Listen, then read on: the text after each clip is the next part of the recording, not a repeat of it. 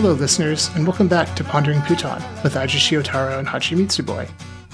I'm Connor, and I'm here with my co-host Neve, and this is your Jacksonville Jaguars Week 5 season check-in. So today we're going to check in on how the Jags are doing so far this year, and kind of talk about our expectations for the rest of the schedule. Personally, I feel like we've seen a little bit of everything this year. Obviously, after Week 3, we were all talking about Doug Peterson as a miracle worker. The Jags were even second in DVOA, which I don't think I've ever seen before in my lifetime. And now 2 weeks later, they're picking themselves up off the mat after a crushing loss to the division rival Houston Texans. So I think probably a good place to start is on the positive with our season MVP so far. So just wanted to let you go first and tell me who you think the MVP is so far this year. So what is a human? That's a good choice. I think I agree. There's debate that could be had. But I think for me, it has to be Devin Lloyd, especially coming off a really rough preseason. There were some times in the preseason where I was really concerned about whether or not he'd be able to adapt to the speed of the game coming in as a rookie from Utah. But it really seems like it slowed down for him as the season's gone on to the point where, I think he's now I saw yesterday that he's in the running for the Vegas odds have him as favorite for Defensive Rookie of the Year. Mm-hmm. That's obviously a huge development.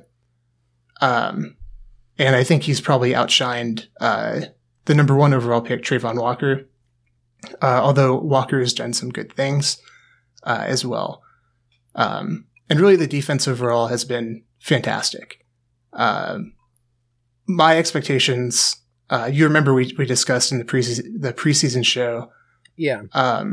I thought if everything went right, this could be a top 5 defense with some of the additions they've made through the draft and in free agency, especially free agency over the last couple of years. Yeah. Really fortified the depth of the team. And now adding 2 first-round picks, so you get some more high-end talent. A little more speed, a little more strength on the line. And that's really, that really has borne out. And I think they're still top 10, in DVOA on defense.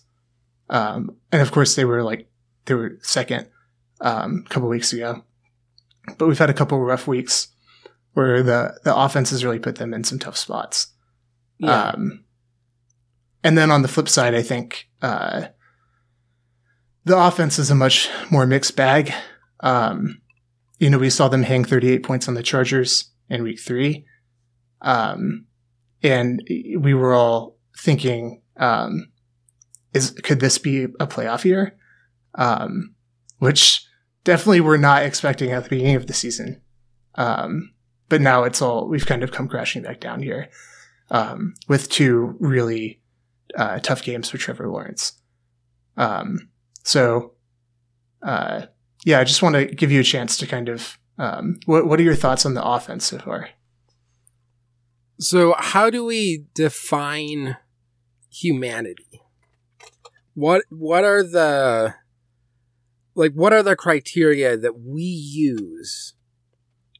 Can we develop an actual, both theoretically sound definition of human, as well as a practical working definition? Yeah. I think, for me, that definition is, if you can convert on 3rd and 10 at more than a 50% rate, I think you've got it. We can put the questions to bed. Either that, or if I hang a banana from the ceiling, and it like not a super tall ceiling, probably like 15 feet high. And then you can figure out how to get the banana down. That would probably be my starting point in terms of a philosophical like grounding of the concept of human. Yeah. Like either that or being able to throw the corner route on a fairly, again, hit that route like 70% of the time.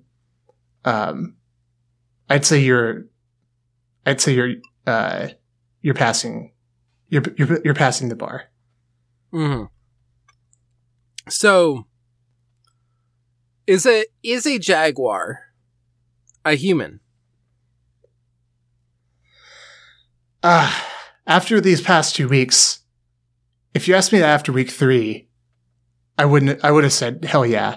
Past 2 weeks, I don't know if they're getting the banana from the ceiling. You have 5 turnovers in week 4. To me, that's like if I give you a box to stand on to get the banana, mm-hmm. and that's just not thinking it through. Mm-hmm. You're just not doing the small things and going through the right progressions there. You're just trying to force it. Like you're just picking up the box and you don't even know what you're going to do with it. Yeah. You just want the banana and you don't, so you just see the box and you pick it up and you're really not thinking it through. Yeah. I think I have a reading that's going to really help us think through this philosophical problem vis-a-vis the jaguars. So if you'll permit me, can I take a moment to read this passage? Okay. The jaguar, Panthera onca, is a large cat species and the only living member of the genus Panthera native to the Americas. With a body length of up to 1.85 meters, that's 6 feet 1 inches, and a weight of up to 158 kilograms, that's 348 pounds. It is the largest cat species in the Americas and the third largest in the world. Its distinctive marked coat features pale yellow to tan colored fur covered by spots that transition to rosettes on the side, although a melanistic black coat appears in some individuals. The jaguar's powerful bite allows it to pierce the carapaces of turtles and tortoises, and to employ an unusual killing method. It bites directly through the skull of mammalian prey between the ears to deliver a fatal blow to the brain. The modern jaguar's ancestors probably entered the Americas from Eurasia during the early Pleistocene via the land bridge that once spanned the Bering Strait. Today, the jaguar's range extends from core southwestern United States across Mexico and much of Central America, the Amazon rainforest, and south to Paraguay, and northern Argentina. It inhabits a variety of forested and open terrains, but its preferred habitat is tropical and subtropical moist broadleaf forests, wetlands, and wooded regions. It is adept at swimming and is largely a solitary, opportunistic, stalk and ambush apex predator. As a keystone species, it plays an important role in stabilizing ecosystems and in regulating prey populations. So I'm going to get to the part that's really interesting now. Okay. I mean, all of this has been really, I think, something to sink our teeth into, but I think you've identified a lot of the issues so far. Yeah. So the jaguar is threatened by habitat loss, habitat fragmentation, poaching for trade with its body parts, and killings in human-wildlife conflict situations, particularly with ranchers in Central and South America. Now, the question that I have here, is in these conflict situations, is the panther on the human side or the wildlife side? I think you'd have to say that it's on the human side, right? If I'm following you correctly. This is the assumption I would come to. Right. Yeah. Mm-hmm. So, because with that in mind. Sorry, I'm also eating a donut right now. Because... Oh, good. Yeah. Earlier in... Did you deliver the killing blow? Mm-hmm. Earlier in the passage... brain directly. It talks about the conflict that the jaguar has against turtles, tortoises, and mammalian prey. All of that suggests wildlife to me. Yeah. Turtles and tortoises, known scourge of humanity. Mm-hmm. So common enemy there as well. Mm-hmm. So, I mean, food for thought. Feel free to dissect that. Dig in a little bit more. Now, well, here's the other. So I think your reasoning is sound so far. Mm-hmm. But I think we can take this further. This is a really good apple cider donut, by the way. It's cinnamon sugar coated. Oh, it sounds good. Yeah. Yeah, if you come visit Cincinnati sometime, there's a place right down the road from me that does really wacky donut flavors. They do a lot of savory donuts, and they're actually unbelievable. I think this weekend I didn't have it, but they had a Reuben donut, and then in past weekends they've had like buffalo chicken dip. Skyline chili was week before last, and then they have a standard like everything, and then also gosh, what is it? I'm blanking on the other one. It's really good though. You definitely like it, especially the Skyline chili one. So Emily was just sorry to derail. We are going to get back to this really pressing issue that I have around the concept. Yeah, I have like a superordinate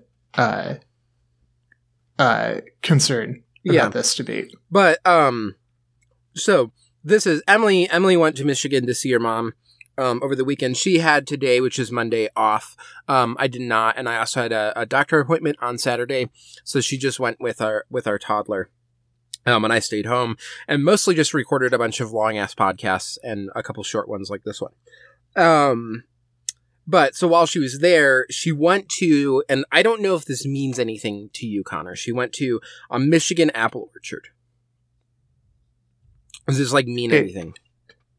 It doesn't, other than the conversation we had. I can't remember if it was on Pouton or Ghost Divers about living in places that have a lot of apple orchards. Yeah. So, a Michigan apple orchard is during the fall, you go, and of course there are apples, and you can go pick apples, or you can get apples that they've already picked. Donuts and slushies and stuff. Yeah, but then there will be and it's kind of it has the vibe of a farm,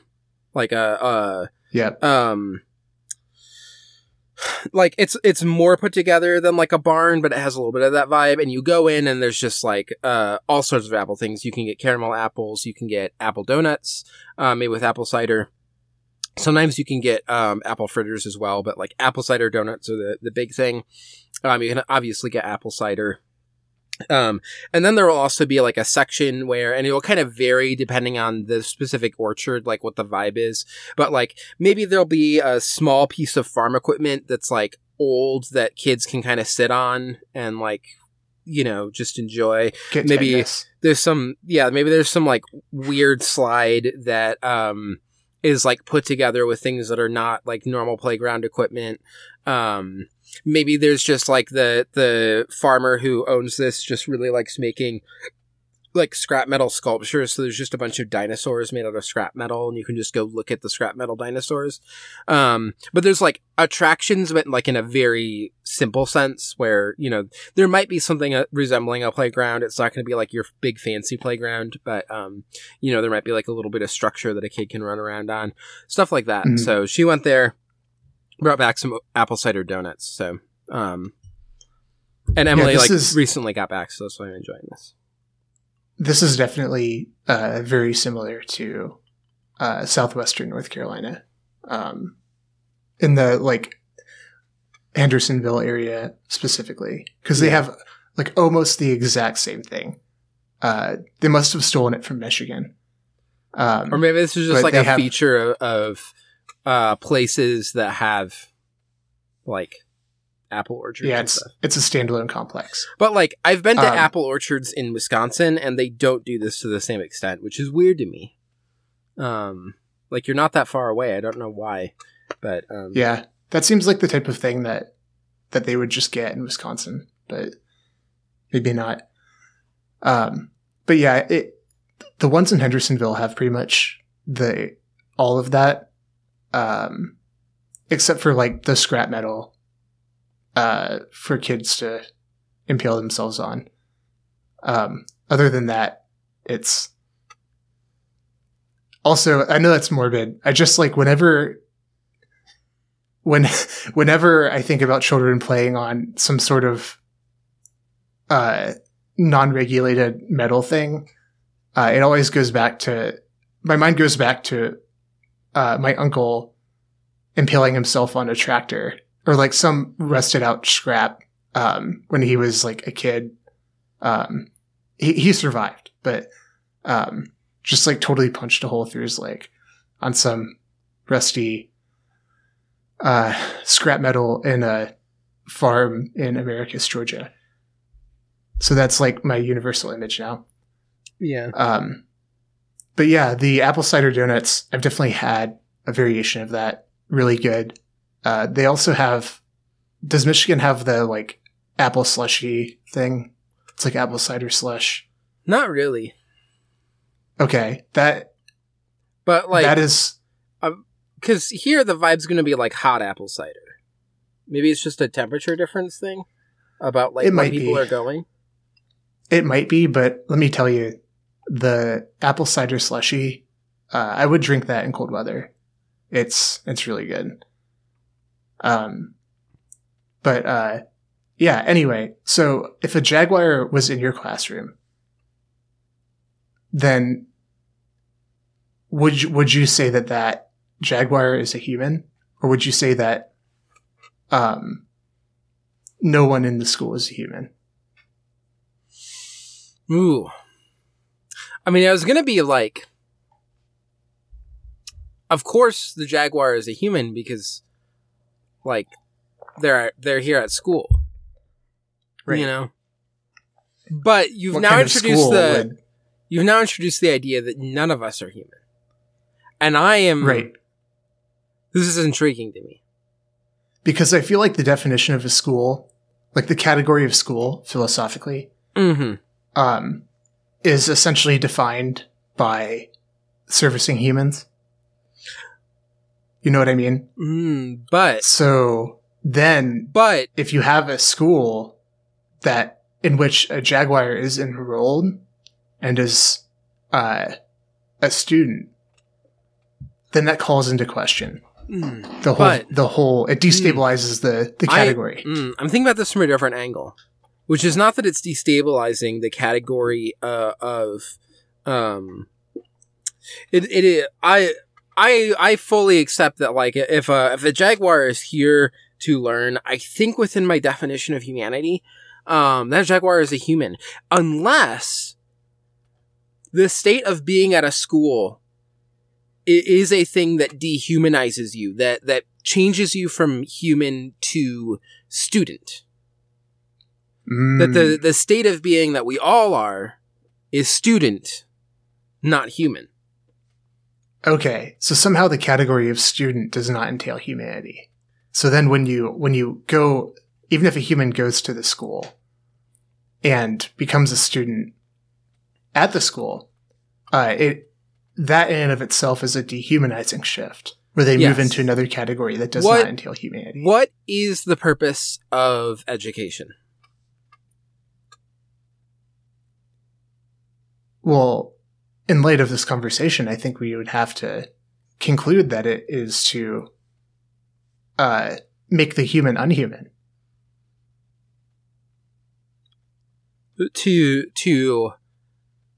train the human in being a student so that the human can be prepared to be something else other than human.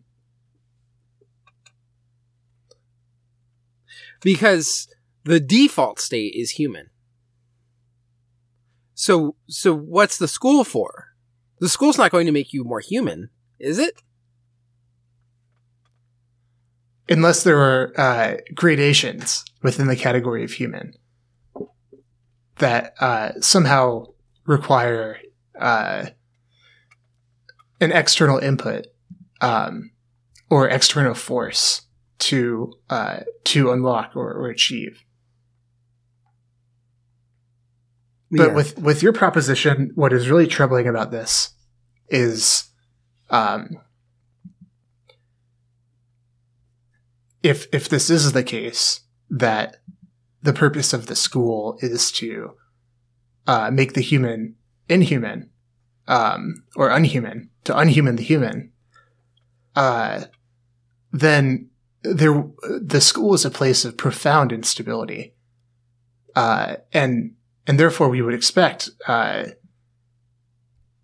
perhaps violence to occur, or because again, the chaos of a human deprived of their humanity and destabilized in that way.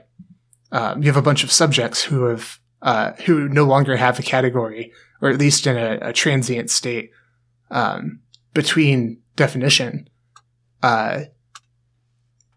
You would think that in the chaos that entails, then there would be some sort of violence. So if you had a school where violence was common, or where the students understood themselves and their relations with others, and their position within that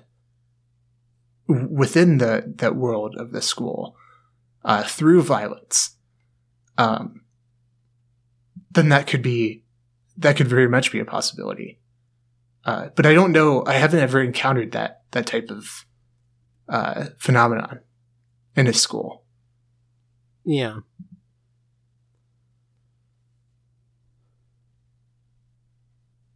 Well, except for this one time that I read this manga called Cromartie High School. I'm actually just remembering it now. Oh, I've never heard of it. I read it a long time ago. But now that we're talking about this, it really strikes me as a very an incisive work, because it does illustrate this exact phenomenon. It's a world where the students themselves are all they're called delinquents. They understand themselves as delinquents. They seem to be dislocated from larger society almost entirely. And they exist within this school called Cromartie High School, where the law of the land is violence. And it is the rule of the strongest. And they're all in various states of unhumanness, to the degree that there's even a gorilla is actually at the school. Yeah, that sounds weird. It's rather fascinating. And eventually the instability of their situation is really dramatized in the fact that even the gorilla, when they encounter the gorilla, they go through the same philosophical examination that we've just done, where at first they're kind of shocked that a gorilla is in the school, and they immediately identify the gorilla as a gorilla, and they're incredulous because, of course, the gorilla isn't a human and shouldn't be at the school. But over time, they actually just, and really just a very short while, they accept the gorilla as a human and just carry on with the gorilla welcomed into the as a subject like them. Yeah. Yeah. So I think that fairly definitively settles the question of what a human is. Okay. Well, so now that's out of the way, I guess, like, my feelings So the 13-7 game against the Houston Texans, frankly, I thought it was embarrassing. It was one of the worst games I've seen of the Doug Peterson era. The very short era, but stands so out, far, absolutely, so far, yeah. And for a moment, I thought this could be Travis Etienne's breakout game, but like in the end, none of it really came to anything. There's not even a good drive here that we could try to break down. There's maybe a couple passes that were decent, but this was a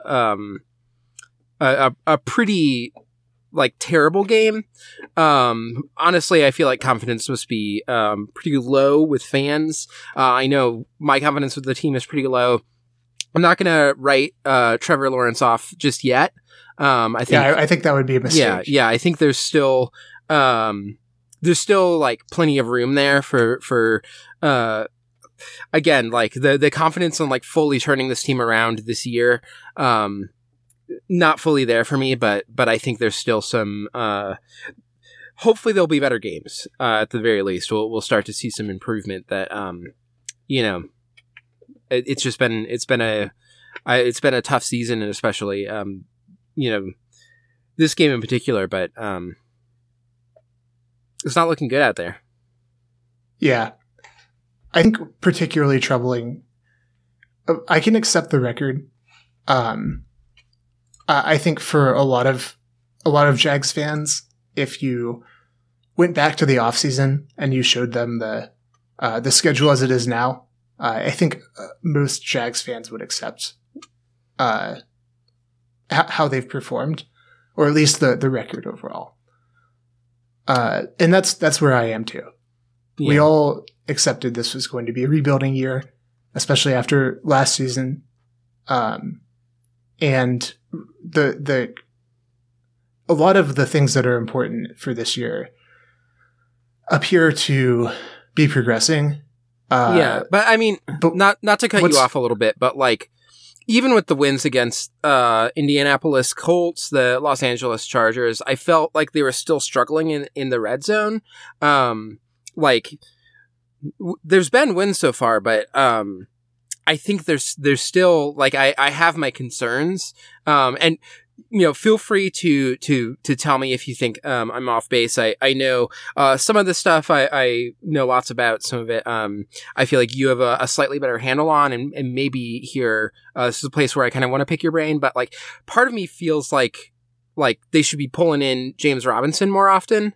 But I don't actually know if like maybe the roster isn't really set up that way. That's one of the areas that I don't quite have the same understanding. Yeah, well, that's a very valid point. I think that would be one take on the last couple of games is that James Robinson needs more carries. Certainly, you look at the first few weeks when he was more of the featured piece of the offense.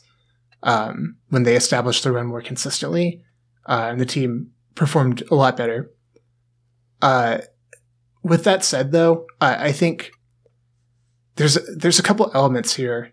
The first one is the Eagles game. You have 5 turnovers, so you just don't have as many plays that the offense is running, and therefore you don't. It sets the whole offense off schedule. Yeah. And that's really bad for a player like James Robinson, who is especially important on those first, second down runs and then short yardage on third down to convert. And then the other aspect it. And also when Trevor Lawrence is on the move, like passing is definitely probably the best option when you're getting close to that goal line.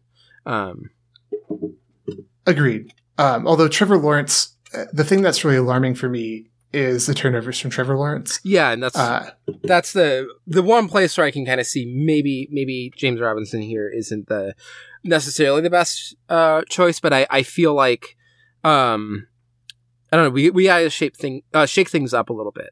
Yeah, they definitely have to clean it up. And quickly. We want to get into above 500. I realized that I forgot to open up the thing for me to read through the ending of Potion. I'm pulling it up right now.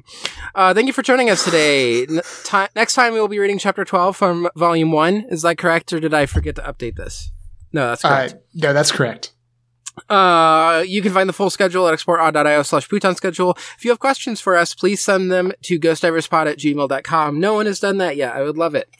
You can get early access to episodes of this podcast and many others by becoming a $1 patron of the network at exportaud.io and listen a week before the public feeds. Or for $5, you get exclusive access to Pop Done Funk, a weekly podcast where Autumn and Nora roll a random Funko Pop and have to watch something from that media franchise.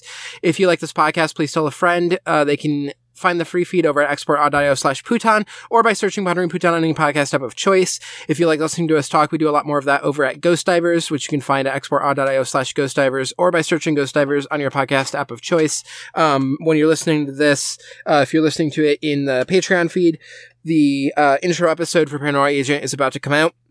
If you're listening to this in a free feed, it's already out. Go listen to it. Also, there might be something coming Thursday, but it's still a secret, but something to look forward to.